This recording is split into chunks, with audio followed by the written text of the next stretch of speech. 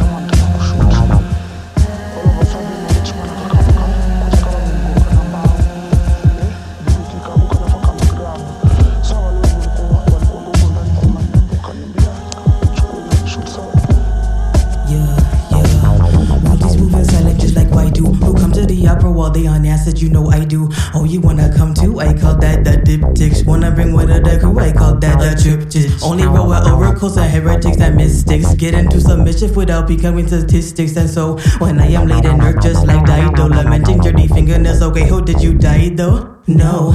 Once a week, a group of hardcore female gangsters have been meeting here. Don't you hesitate. Say it to my face.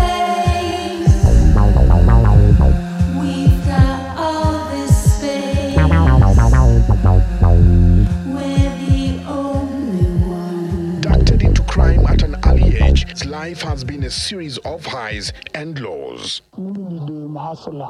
Anything I can do for my life.